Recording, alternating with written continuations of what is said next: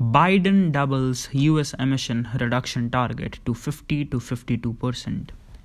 US President Biden on Thursday declared America has resolved to take action on climate change and called on world's leaders to significantly accelerate their own plans to reduce greenhouse gas emissions or risk a disastrous collective failure to stop catastrophic climate change.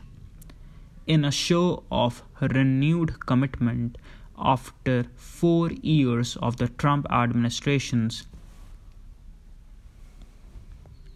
unvarnished climate denial, Biden's formally pledged to the United States would cut its emissions at least in half from 2005 levels by 2030.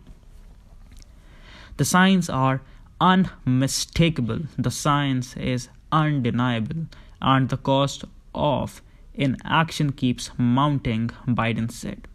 While the summit is an international one, Biden's speech was also aimed at a domestic audience, focusing not just on America's obligation to help cut its global emissions, but on the jobs he believes are available in greening the US economy.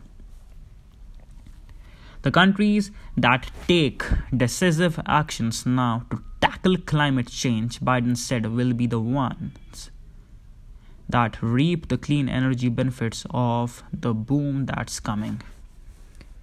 But one of Biden's biggest political obstacles is international. Republicans say the United States should not be asked to sacrifice if the world's largest emitters will swallow US efforts in their pollution. Joining Biden on Thursday, President Xi Jinping of China restated promises his nation already has made to strive to peak emissions by the end of this decade and reach carbon neutrality by 2060.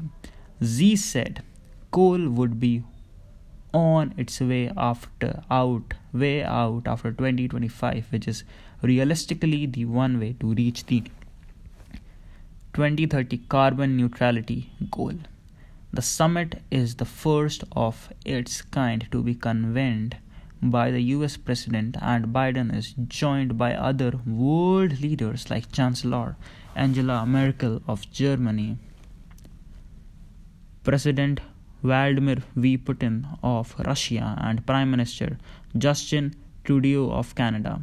Japan also announced that it would cut emissions 46% below 2013 levels by the end of the decade, a significant show of solidarity with the US. Sources: New York Times.